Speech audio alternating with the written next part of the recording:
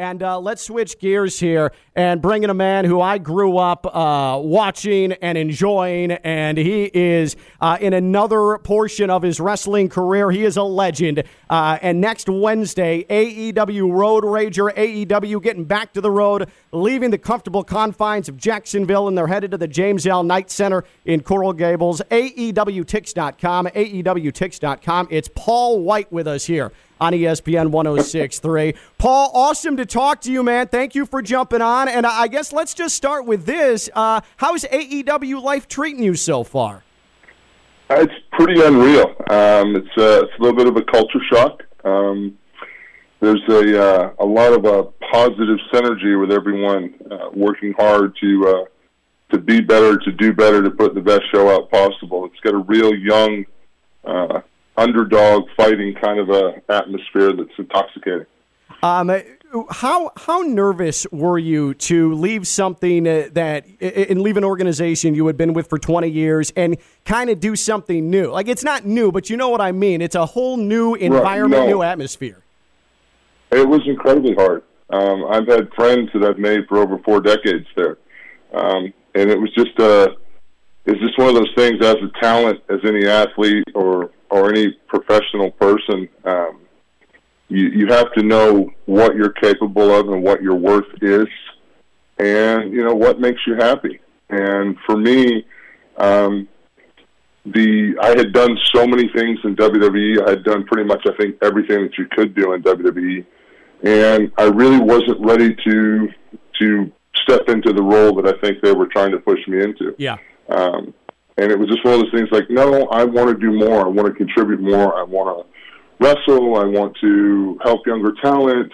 And, luckily AEW and Tony Khan gave me this opportunity. It was pretty shaky. I mean, to go from a place where you have tenure, a place where, you know who you are on the totem pole, so to speak, and to kind of start over and make new friendships and make new impact on the business that you love.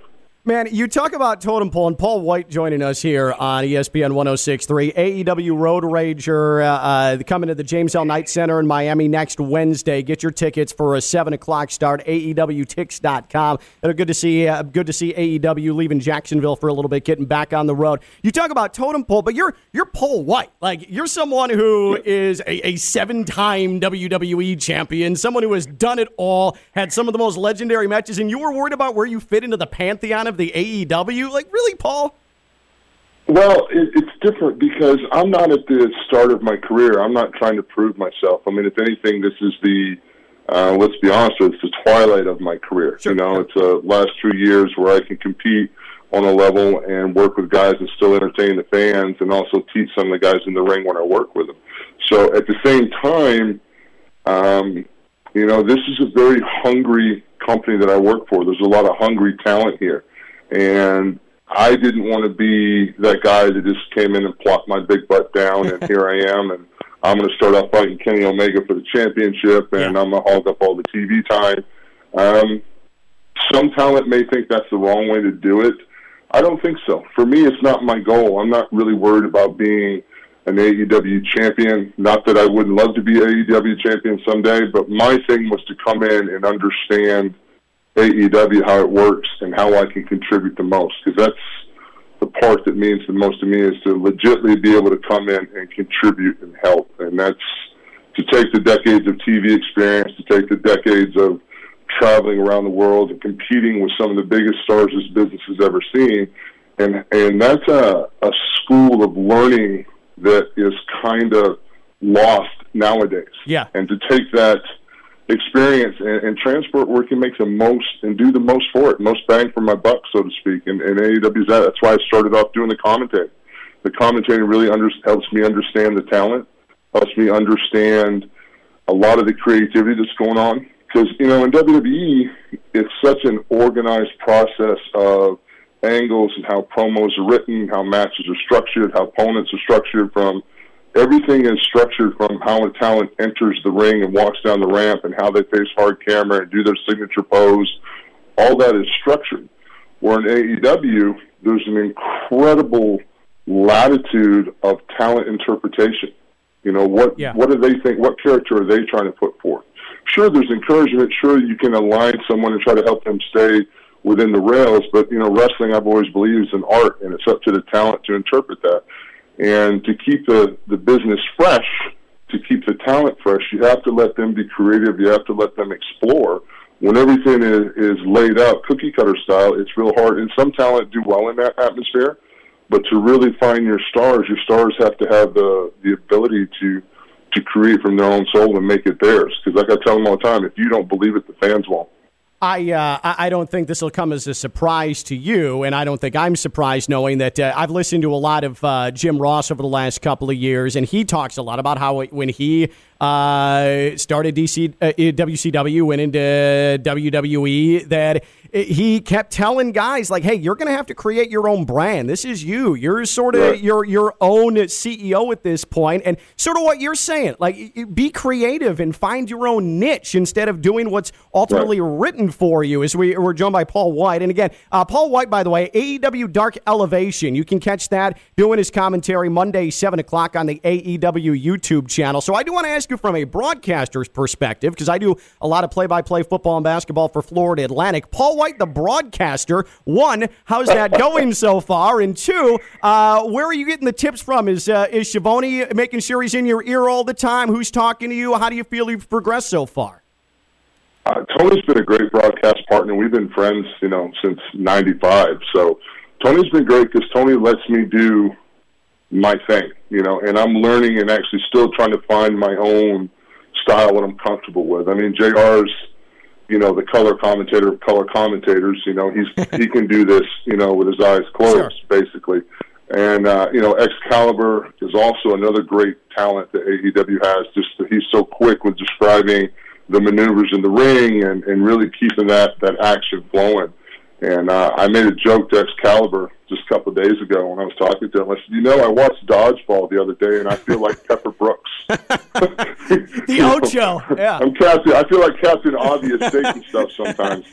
So it's a unique art form to get your point across, to help the talent tell the story that they're telling in the ring, and to clue the audience at home. What I try to do is just give, this is why the talent's doing this, because they're attacking this. And psychology-wise, hopefully the talent is thinking it, and try to give that input from an experience perspective and try to help enhance the talent and what they're doing in the ring. Because sometimes, announcers get to talking about other things, upcoming big pay-per-views, and a lot of times what's going on in the ring, the actual storytelling gets missed. The maneuvers get called. Yeah.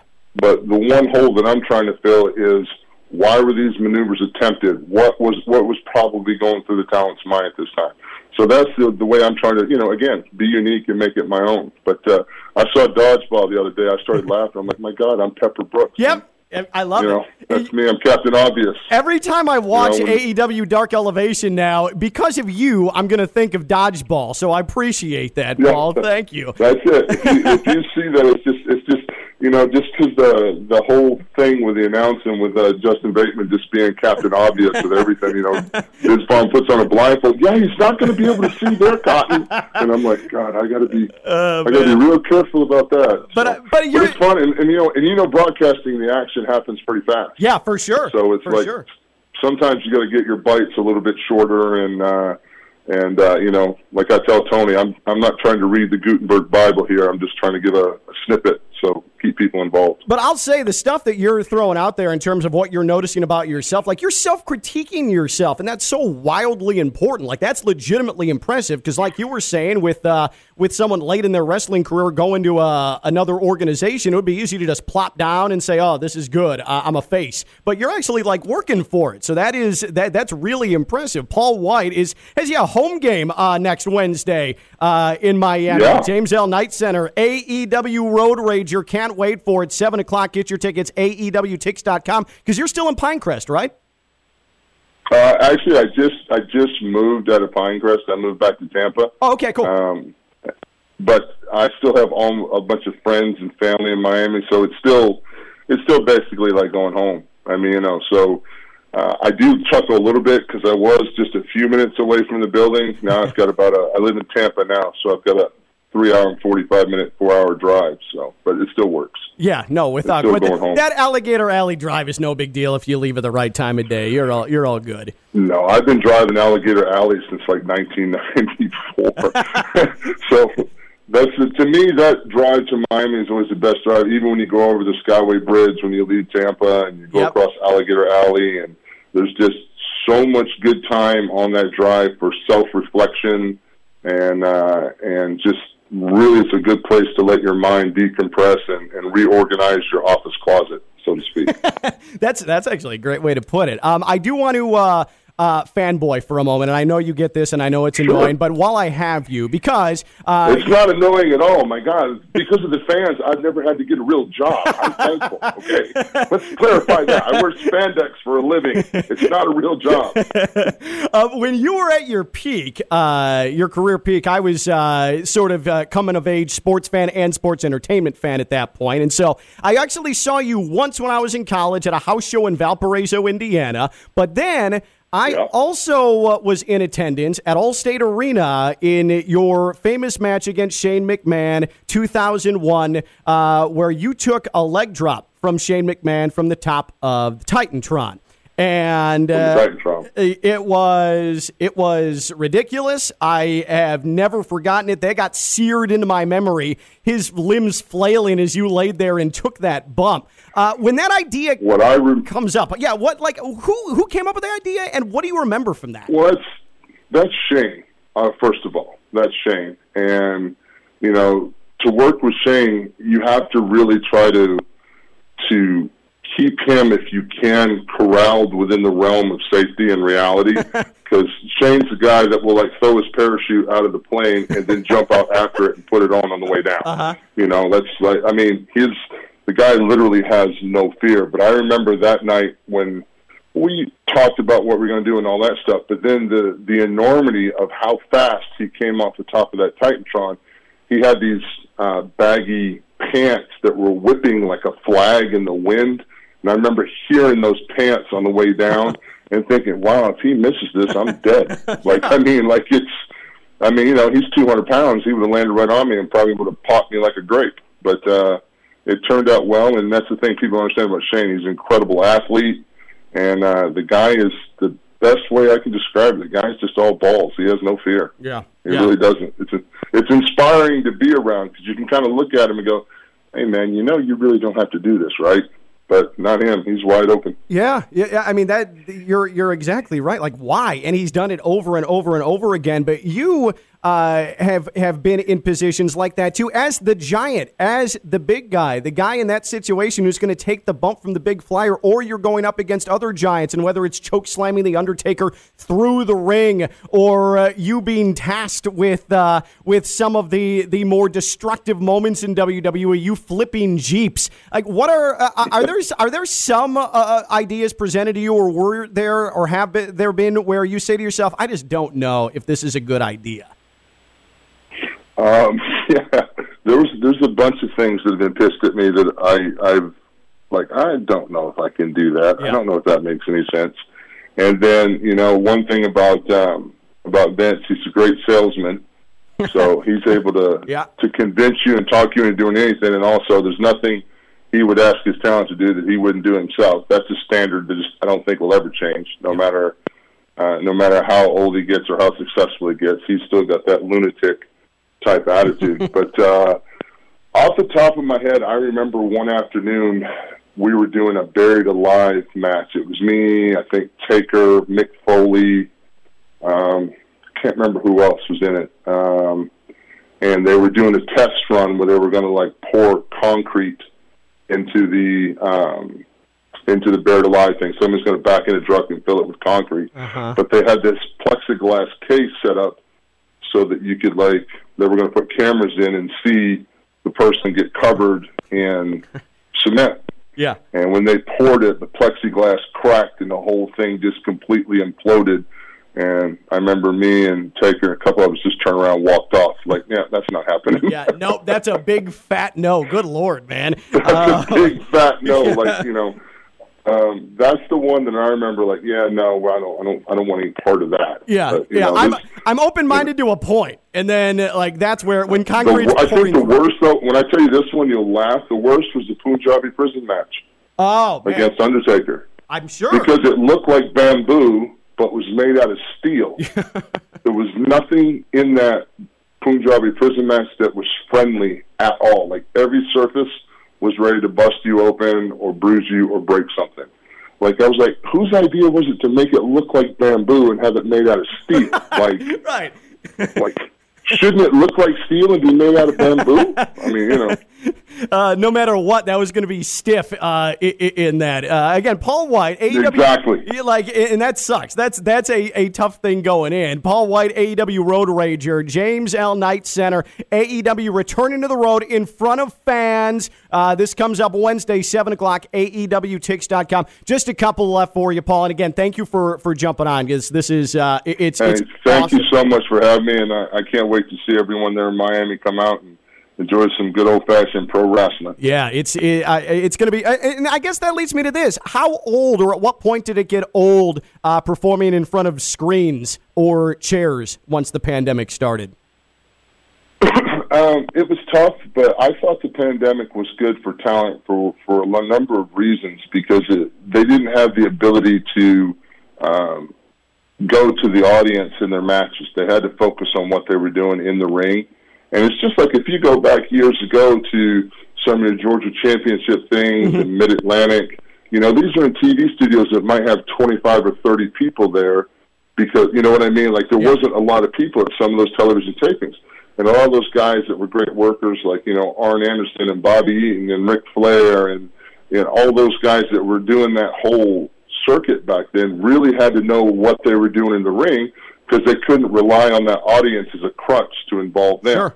So I think it's been good for the talent to experience that. I think it's been good for a lot of talent mentally to really appreciate the fans and appreciate how lucky we are to be able to do what we do. And I think it's been good overall. But I think definitely the excitement to be back in front of the crowds has never been higher.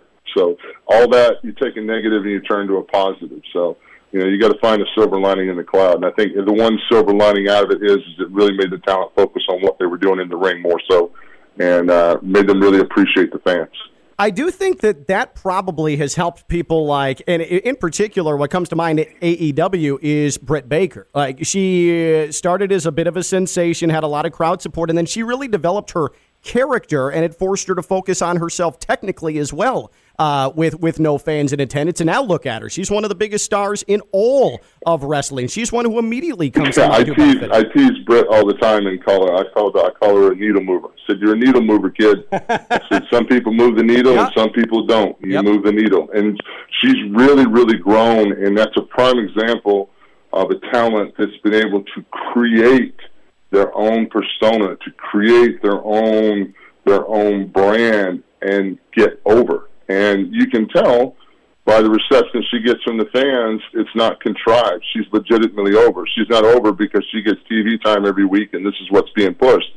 She got over because she learned how to work, and she is over. She built that relationship with the fans.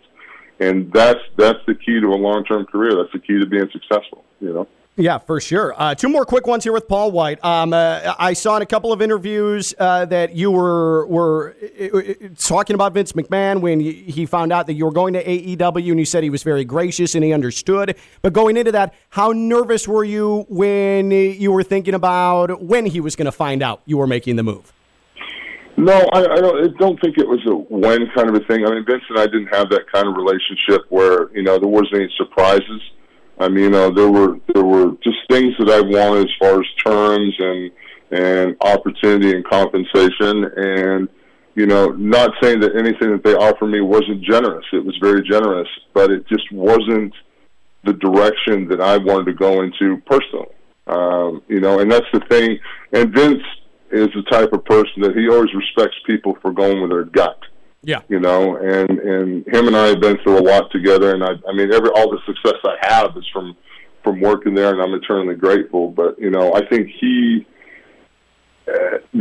I would have taken what was offered, I think he would have lost more respect for me, if that makes sense. Sure. You know what I mean? I know it's a weird thing to say, sure, but you know, in a lot of ways, Vince has always been kind of like an adult figure, an older figure, a mentor, a crazy ass boss sometimes that you want to, shove in the trunk of a car and drive off a cliff. But at the same time, he still was able to motivate you as a talent to be better.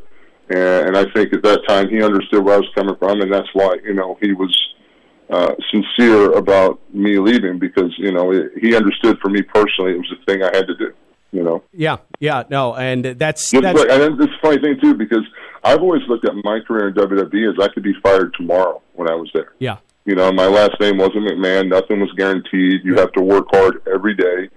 It is it's not like you get there and I've made it. It's a constant hustle and work rate, and that kind of environment has made me a better talent, a better person, because I understand what I'm there for. I'm not there just to be a star on TV. I'm there to make a company better.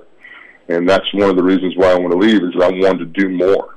And AEW gave me that opportunity in a completely different type of environment. It's to have the knowledge I have now, or as smart as I think I am, let's put it that way, and the ability to apply that is so spiritually rewarding. It's I don't want to say I do it for free, but spiritually rewarding. It's pretty amazing. And I'm just a guy, but for people listening that don't understand the wrestling business or are just casual fans, like for what Paul Wight did to be in the business as long as he's done and to do it 20 years in the WWE, like that is rare air. That just does not happen for just anybody. And so that's overly significant. And I'm very blessed to have been there that long, without a doubt. Yeah. AEW Road Rager next Wednesday, James L. Knight Center, 7 o'clock, AEWTix.com. AEW, if you haven't watched it, one, what are you waiting for, especially if you're a wrestling fan? And two,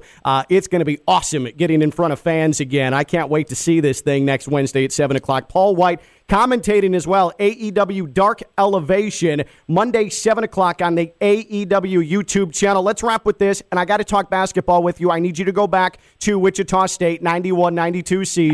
Now you know that basketball is not a big man's game any longer. The big men have to be able to shoot, or you have to play at the perimeter. College, Wichita State, Paul Wight, 91-92. How was that jump shot outside of, say, like 10, 12 feet?